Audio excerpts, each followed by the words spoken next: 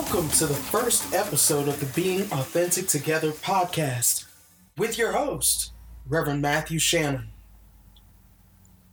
The Being Authentic Together podcast is all about learning to be real and authentic together. It's easy to be the real you when you are by yourself or in a group of close friends and family. Can you be the authentic you around everyone else? It's easy to be fake around people who don't know you. Can you show up with the authentic you and not switch to fit in with everyone around you? In this first episode, we will learn what it means to be spiritually authentic and how to express our authenticity. One of the researchers that I appreciate on the topic of authenticity is Brené Brown. For this first episode, I'll talk about her definition of authenticity and the biblical view of authenticity. But let's start first with the biblical view first. God created and called each of us to be unique. It's important to live out our Creator's purpose because there won't be another you to come this way. Once you're gone, that's it. There is no another version of you. That's it. You're the final copy, the first and only copy of you. The Bible says, "For it was you who formed my inward parts. You knit me together in my mother's womb. I praise you, for I am fearfully and wonderfully made. Wonderful are your works that I know very well. My frame was not hidden from you when I was being made in secret, intricately woven in the depths of the earth." Psalm 139, 13 through 15. God created only one version of us. We are irreplaceable. It is unfair to our Creator for us to compare ourselves with others and try to be someone else. If the Creator wanted us to be them, wouldn't the Creator have made you to be them? The Creator did not. I want to tell you today that you are enough. I don't know what storms you've been through. I don't know what trials you've been through. I don't know what tribulations you have been through. But you are enough. The authentic you is enough. Brené Brown, in her book, The Gifts of Imperfection, defines authenticity as the daily practice of letting go of who we think we were supposed to be and embracing who we are. That's a twofold definition. We have to let go of who we think we were supposed to be. That means what our parents thought we were supposed to be. That means what we thought we were supposed to be. That means our friends, what they think we're supposed to be. We're supposed to let go of that every single day and embrace who we are. Love the skin that you're in. Love the body that you're in. Love the spirit, the soul that God created you. Love that. Embrace who we are. Choosing authenticity means cultivating the courage to be imperfect, to set boundaries, and to allow ourselves to be vulnerable. Exercising the compassion that comes from knowing that we are all made of strength and struggle, and nurturing the connection and sense of belonging that can only happen when we believe that we are enough. Being real together is a consistent and daily struggle that we face. It is uncomfortable because when we believe we are enough, people might say you're not enough. When we show our imperfect self to others, people might not love what they see. An example comes to mind and that is Photoshop. When we fix ourselves to make us look good to the outside, but we're not embracing all the imperfections that we have.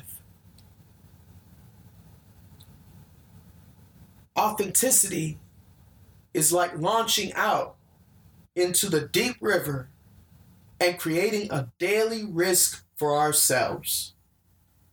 The reason why it's a daily risk is because people are very critical and judgmental. I'm going to say that again. People are very critical and judgmental. And because people are critical and judgmental, even from a little child's age, at a young kid's age, they're judgmental. In elementary school, they're judgmental. In middle school, they're judgmental. In high school, all the way up the ladder, college, in our workplace, they are judgmental and critical. On our social media profiles, they're judgmental and critical. And because they're critical and judgmental, we decide to hide the person that God created. We hide our gifts, we hide our anointing, we hide our talents, our ideas, and our opinions. The truth is, the God-filled purpose within us will continue to knock at our door. It's like Jeremiah. When Jeremiah said that it felt like fire shut up in his bones. That's what our purpose is like. When we don't fulfill our purpose, when we're not achieving our purpose, when we're not being the real us, that will continue to burn like fire within us. And if we choose to be not authentic to the world, we might get depressed, we might feel lonely, we might suffer from eating disorders, we might feel rage, we might be bitter, we might feel guilt, grief, or even regret. You see, we don't have a day to waste on being unauthentic. The enemy desires us to be fabrications of someone else or only showing the real us in our private quarters. What does spiritual authenticity look like? Well, spiritual authenticity is unconditional.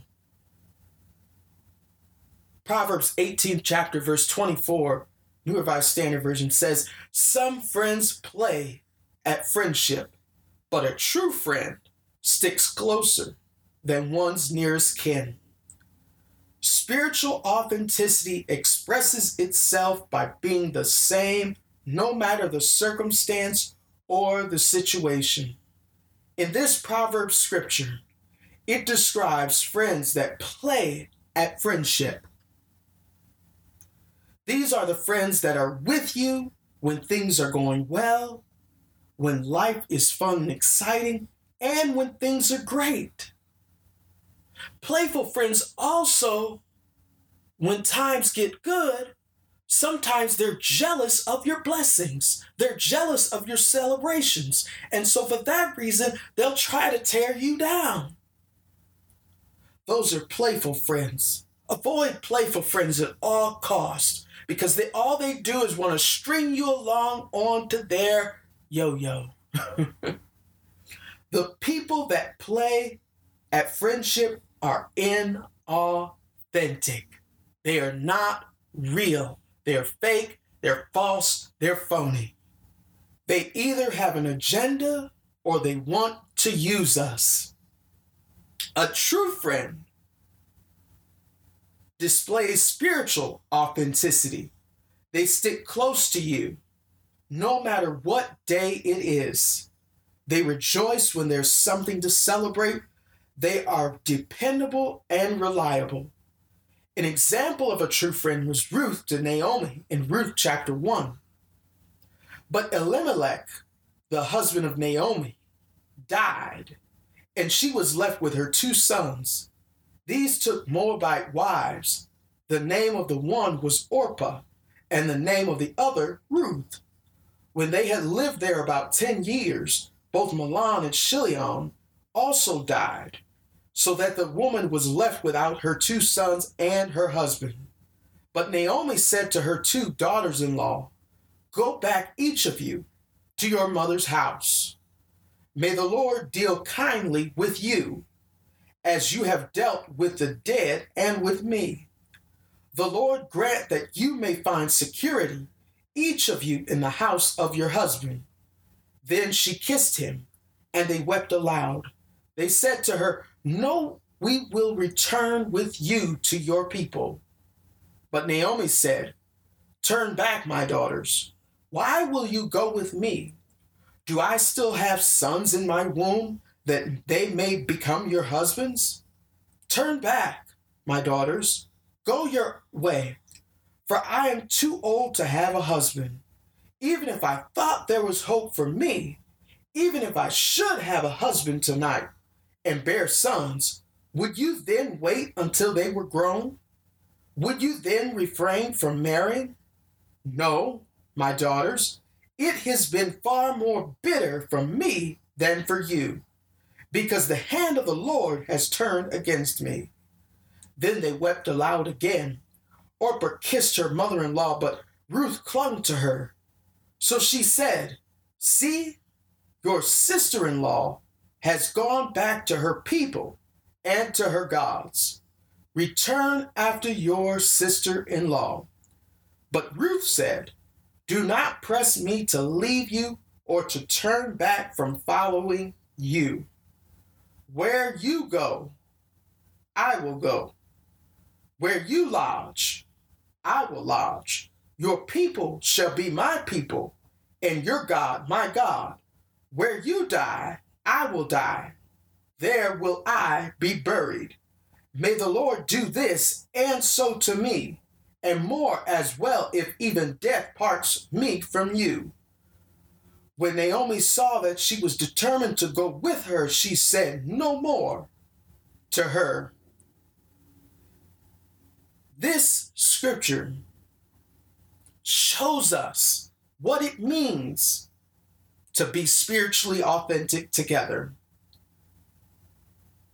When Naomi saw that Ruth was determined to go with her and to follow her, to lodge with her, to go with her, to cling to her, no matter what cost, no matter what situation she was in, Naomi said no more to her. That's what spiritual authenticity looks like.